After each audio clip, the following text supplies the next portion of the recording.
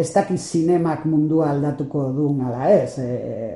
Norbaitek esaten zuen hori, film batek ez dula mundua aldatzen, ez da liburu bat, baina ez badugu egiten eta ez badugu erakusten, askoz gutxiago.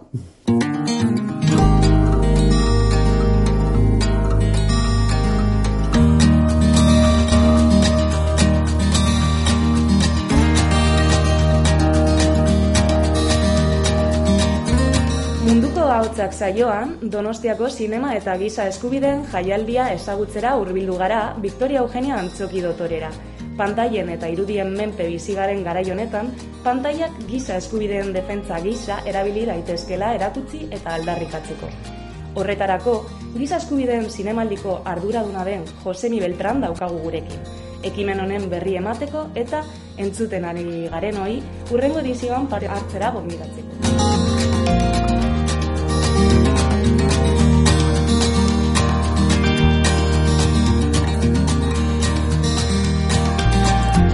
Kaixo, Josemi, mila esker gurekin egoteagatik. Kaixo, plazer bat. Hasi baino lehen, entzuleriak jakin dezan, jaialdi solidario honen hurrengo edizioa apirilak 1 eta 8 bitartean izango dela, beraz ez galdu aukera. Beno, Jose Mari, 19 edizio daramatzazu ez dagoeneko eta hori askar esaten da, baina konta iguzu. Nola sortzen da Zinema eta Giza Eskubideen Jaialdia? Kaso honetan Donostia Udaleko ekimena edo ideia izan zen, garai horretan, eta esan behar da, Odon Elorza zen alkatea, eta berak izan zuen idei hori Giza Eskubideen atalarekin batera, eta Donostiako zinemitateari Jose Luis Gordino zegoen koordinatzaile gisa, garai horretan baita ere, lehenengo edizio horretan, proposatu ziguten egitea, antolatzea ziklo moduko bat. Berez, festivala zen lehenengo edizioetan, ziklo edo erakustaldi bat zen, fin gutxiagorekin, onbidatu gutxiagorekin, baina pizkaneka, ambizio hori egon zen azten, eta sartu ginen adibidez baita ere nazioarteko sare batean, Giza Eskubideen Zinemaldien nazioarteko sare batean, eta pizkanaka 20 urte beteko ditugu laster, espero duen, eta estatu mailan nire ustez, erreferentzia da, gizarte edo zinema sozialaren evento bezala edo, eta horretan gabiltza, nire ustez publikoaren erantzuna oso ona da, eta nahazten du gainera, nire ustez hemen Donosti mailan bizaletasun edo bi ezaugarri, zinema zaletasuna alde batetik eta bestaldetik elkartasuna edo gizartearen elkartasuna. Eta gainera, esan duzun arabera, 20 urte beteko dituzue, baina, pandemiagatik izan ez balitz, 20 urte izango zenituzke dagoeneko. Bai, dagoeneko edo, datoren urtean, 2022an, zeren, egingo dugu 19. Baina berez, 2020an jakina, bertan bera, utzi genuen festivala, justu apirilean zegoen aurreikusita, eta jakina martxoan, konfinamendua eta bara llegatu zenez, programa itxita, gonbidatu batzuk itxita, eta bertan bera utzi genuen. Gero berreskuratu genuen, egia da, ekainean edo berreskuratu genuela film batzuk, euskal film batzuk estreinaldia egiteko, eta pizkatu, geneukan esfortzua eginda, aprobetxatzeko, eta solasaldiak eta beste gauza batzuk, baina berez festivala ezen egon urte horretan, pena handiz, baina, konpromesu hori badaukagu jarraitzeko, eta aurten 2021an, eginda festivala, egokituta, aforo aldetik, neurri guztiekin, eta baina, emaitza, eta, nire ustez oso ona izan zen. Oso ona izan zen, bai, nik ere uste dut horrela izan zala. Pandemia albo batera utziz, aspertura izugarria dekogulako gainera, ez da, gai honekin, duela 20 urte, jaialdia jaio zenean, esan duzue, Europako nolabaiteko komunitate batean sartu zinetela, baina ez dakit estatu mailan honelako jaialdirik bazegoen, edo zeintzuk izan ziren zuen ereduak? Bueno, estatu mailan hemen Euskal Herrian adibidez gizarte gaiekin lotuta badugu zine invisible adibidez Bilbon, baina bere profila agian hurbilago dago zinema amateurrari edo arreta jartzen dio, eta horrek badauka baita ere bere balorea, eta bestaldetik ustez Bilbon oso interesgarria den beste zinemaldi lagun bat da zinegoak, kasu honetan LGTB gaiekin lotuta, otsailean antolatzen dena, baina nire ustez baita ere estatu mailan erreferentzia da, justu gai horretan. Baina gurea bezalakoak ez dira hainbeste. Bartzelonan, baina bere historia pizkat ergatikoa edo aldakorra izan da, Valentzian egon da beste bat, Fisajara adibidez dago gure sarean baita, baina Fisajara Espainiatik antolatzen da, baina Saharan egiten da, jakina. Baina gure eredua, gundazten dugu adibidez dokumentalak eta fikzioak, eta hori ez da oso ohikoa Giza Eskubideen Zinemaldietan, normalean beti izaten dira bakarrik dokumentalak, baina guri gustatzen zaigu fikziozko film interesgarrian baita ere aukeratzea, mezua eta zinema kalitatearen arteko oreka hori bilatzeko, hori egongo litzateke baita ere gure helburu eta ezaugarrien artean, oreka hori bilatzea, eta hain zuzen ere, topatzeko gure Donostiako publikoaren erantzun hori. Eta zergatik uste duzu Donostiako publiko horrek nolabait esateko sentsibilitate maila altua dekola bai giza eskubideen defentsa egiteko alde batetik, eta beste, zinemarena agian argiago dago, zinemalditik eta hainbat kultura deko zuelako, baino beste zentzuan? Bai, hori argi gelditzen da, adibidez gure batzorde edo aholkularitza batzordean, horretan badaude zenbait elkarte, elkartasun elkarteak, ONG-ak edo, daude gure festivalerekin batera, alde batetik Amnesty Internacional, hemengo Euskadiko bulegoa beti da laguntzaile bat gure festivalean, baina beste batzuk, sofrazismo, gehitu, orduan implikazio hori bai elkarten bitartez, baita ere banakako publikoaren bitartez, nahiko argia da, eta badago batzorde iraunkor hori urtean zehar, beti gaiak edo filmak edo izenbaruak gomendatzen gaituzte, eta bestaldetik daude, takin nola esan, zaintzaile gisa edo lekuko gisa egiten dugun eta jorratzen dugun gaiekin, eta hori guretzat oso garrantzitsua da baita ere, elkarlan hori izatea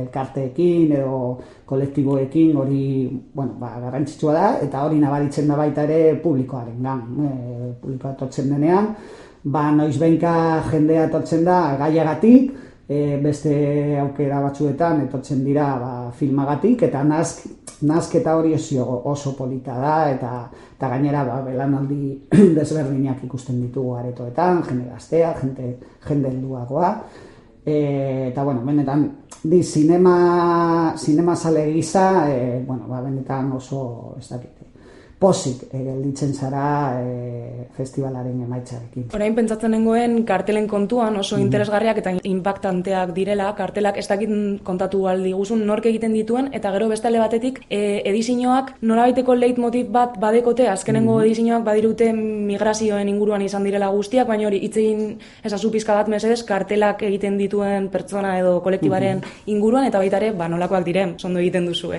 Mila esker, kasu honetan agentzia batek egiten du, Zizu Estudio, beti azkenengo urteetan irudi simbolikoak izaten dira, edo, ez jeroglifiko, baina bai irudi simpleak, objektuekin, edo pizkate metaforak izan daitezke, gai desberdinekin lotuta. Datorren urtean egongo da aldaketa bat, ikusiko duzue.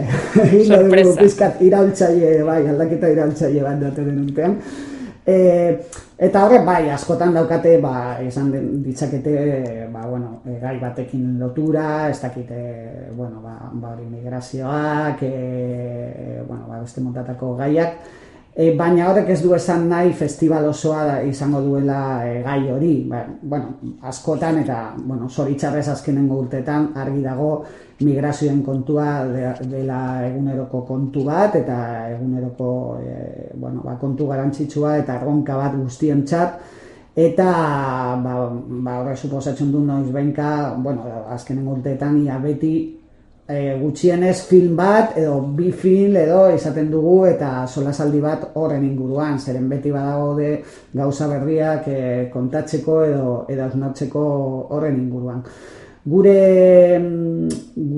programa ez da hain handia, 20 film luze inguru izaten dira, eta saiatzen gara oreka hori bilatzea gaien artean. Ez errepikatzea gehiegi naiz eta gai batzuk beti egon behar, emakumeen gaia, LGTB gaia, migrazioak, beti badaude ikuspuntu desberdinak jorratzeko gai horiek.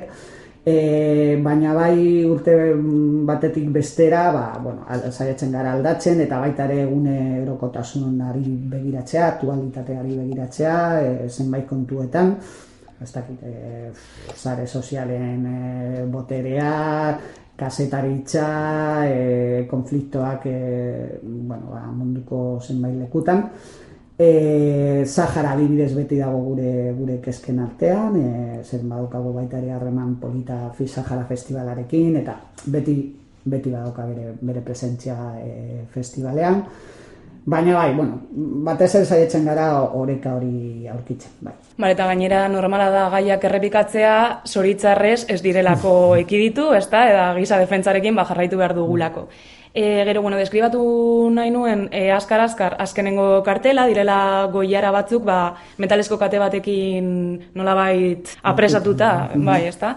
Eta gogoratzen dudala baita ere, jartzen zenuten teaser txikia, pelikulak hasi baino lehen, oso ederra zena baita ere, koiara erortzen zirelako, ondo aukeratutako film ezberdinen eszenatan, eta hori oso ederra zan, ez dakit estudio berdinak egin zuen, edo? Ez, bideo horiek edo kareta horiek beti egiten du Angel Aldarondok zinemagileak, eta berak hartzen du kartelaren ideia, eta gero berak interpretatzen du animazio batekin edo, eta, bia esan beti nahiko zutila da, eta nire asko gustatzen zait bere lana, zinegile oso interesgarria baita bestaldetik, así que eskertzen dizute komentarioa edo. Eskertzen dizut nik zuri hemen egotea. Eta zuen bide luze, eta oraindik luzeagoa izango da, baina bidera itzuliz, konta iguzu, ez dakit lorpenen bat edo zuk lorpen gisa sentitzen duzun zerbait, 20 urte horietan zehar. Nire ustez da finkatzea eredu bat. Hau bezalako zinemaldi bat, hau bezalako zine hiri batean eukitzea tamaino honekin ez du behar handiagoa izatea. Ez du behar. Batez ere gure erronka da kalitateari eustea, gonbidatuen interesari eustea baita, eta filmen eta nik uste gutxi gora bera azkenengo urteetan ja lortu dugula ezagunak izatea bai zinemagileen artean, zinema banatzeien artean. Niretzat oso interesgarria adibidez iruditzen zait orezko saria, ibilbide bati emandako saria, urtez urte jaso dute sari hori adibidez Patricio Guzmán, Lourdes Portillo, Dipa Meta, iaz izan zen Montxo Armendariz eta Puy Oria, Itziar Bollain, Jose Luis Borau, Pilar Bardem, urtez urte uste dut lortu dugula baita ere pizkat arreta jartzea horrelako konprometituko zinegiletan, eta deskubritzea baita ere zinegile berriak, eta lortzea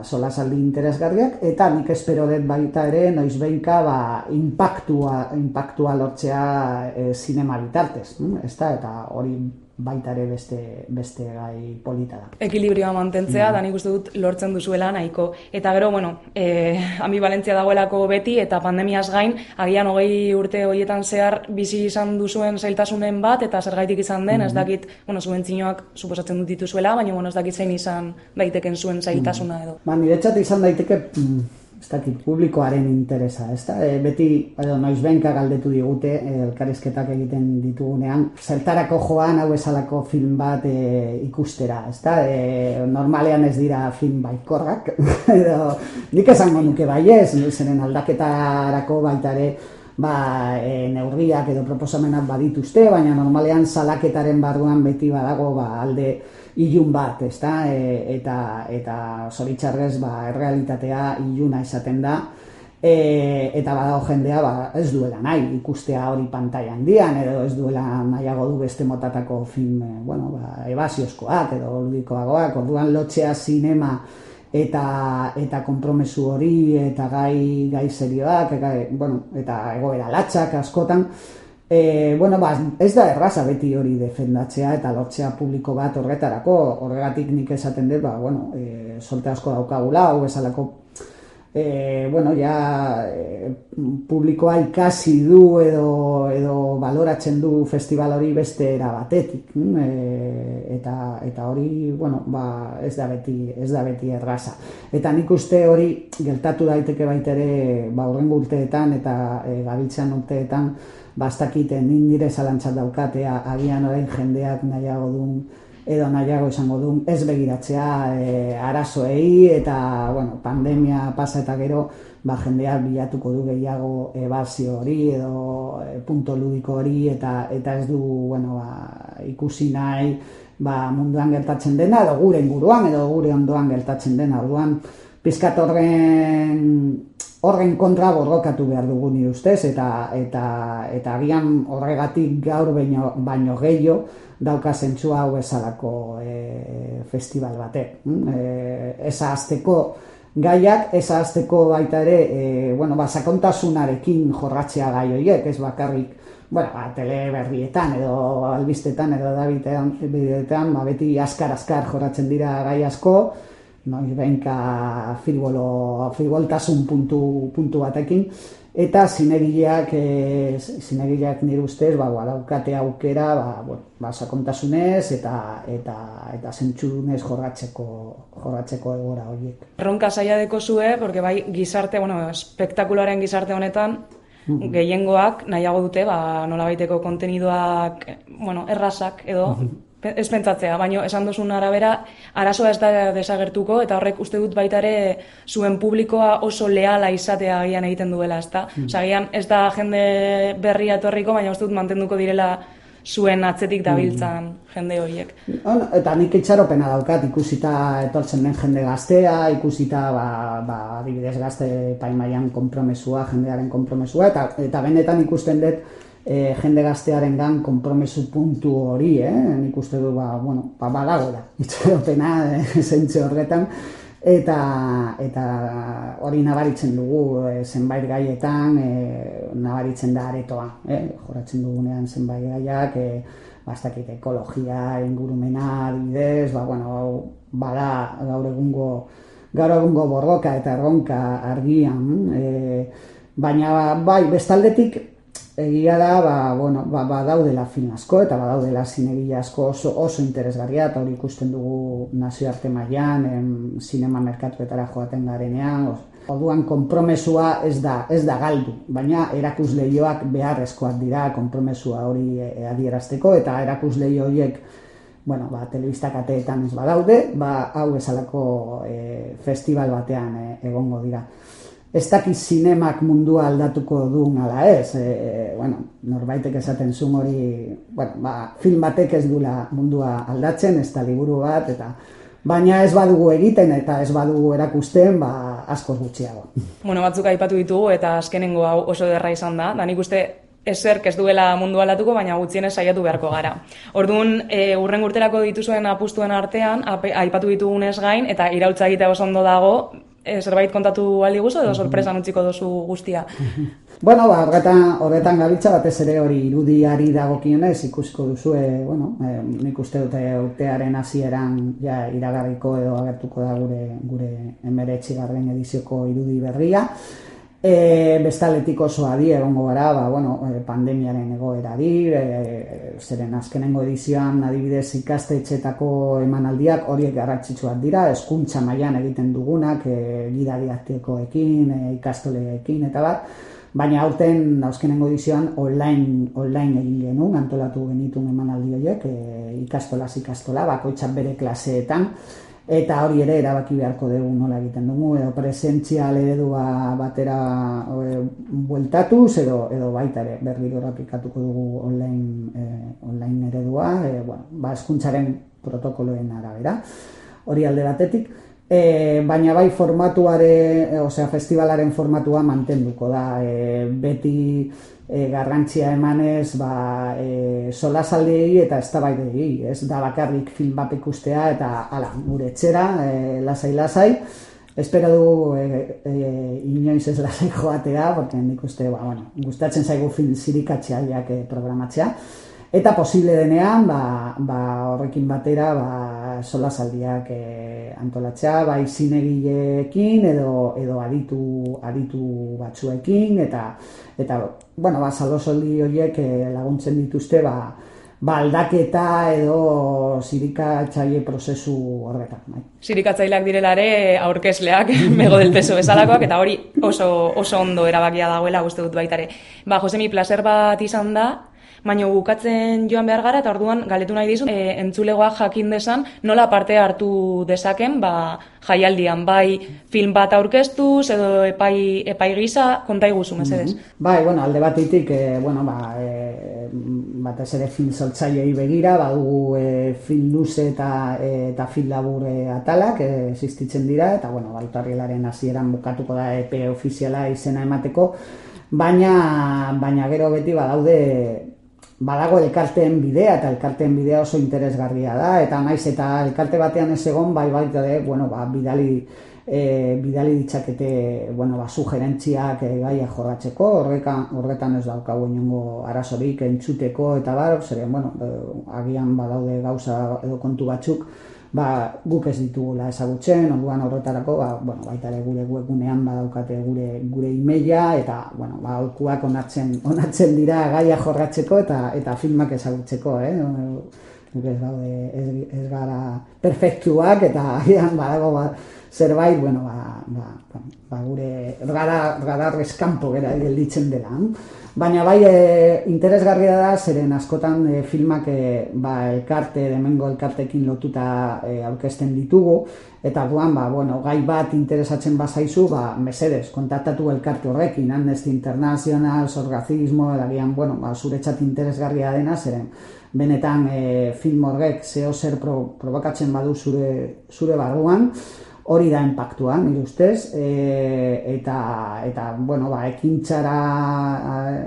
ekintzan parte hartu nahi baduzu, egin, eta ez alintzarik egon zeren denbora pasatzen da, eta agian guztiok ez gara zinegileak, baina bai hiritarrak, eta hiritarren esku dago beti aldaketa, eta ez bakarrik ezertzea areto batean eta kontsumitzea film bat pasiboki. Zirikatzaileentzako eta baita ere zirikatuak izan nahi dutenentzako deialdia webgunea zinema eta giza eskubideak.eus da, ezta? Bale, Josemi, eskerrik asko hemen egoteagatik Donostiako Zinema eta Giza Eskubideen Jaialdiko arduraduna izan dugu gaurko Munduko Ahotsak saioan, eta eskerrik asko zure denbora eta ahotsa gurekin partekatu izanagatik. Laster arte eta zinema eta giza eskubideak defendatzen jarraitu, mesedez, beti.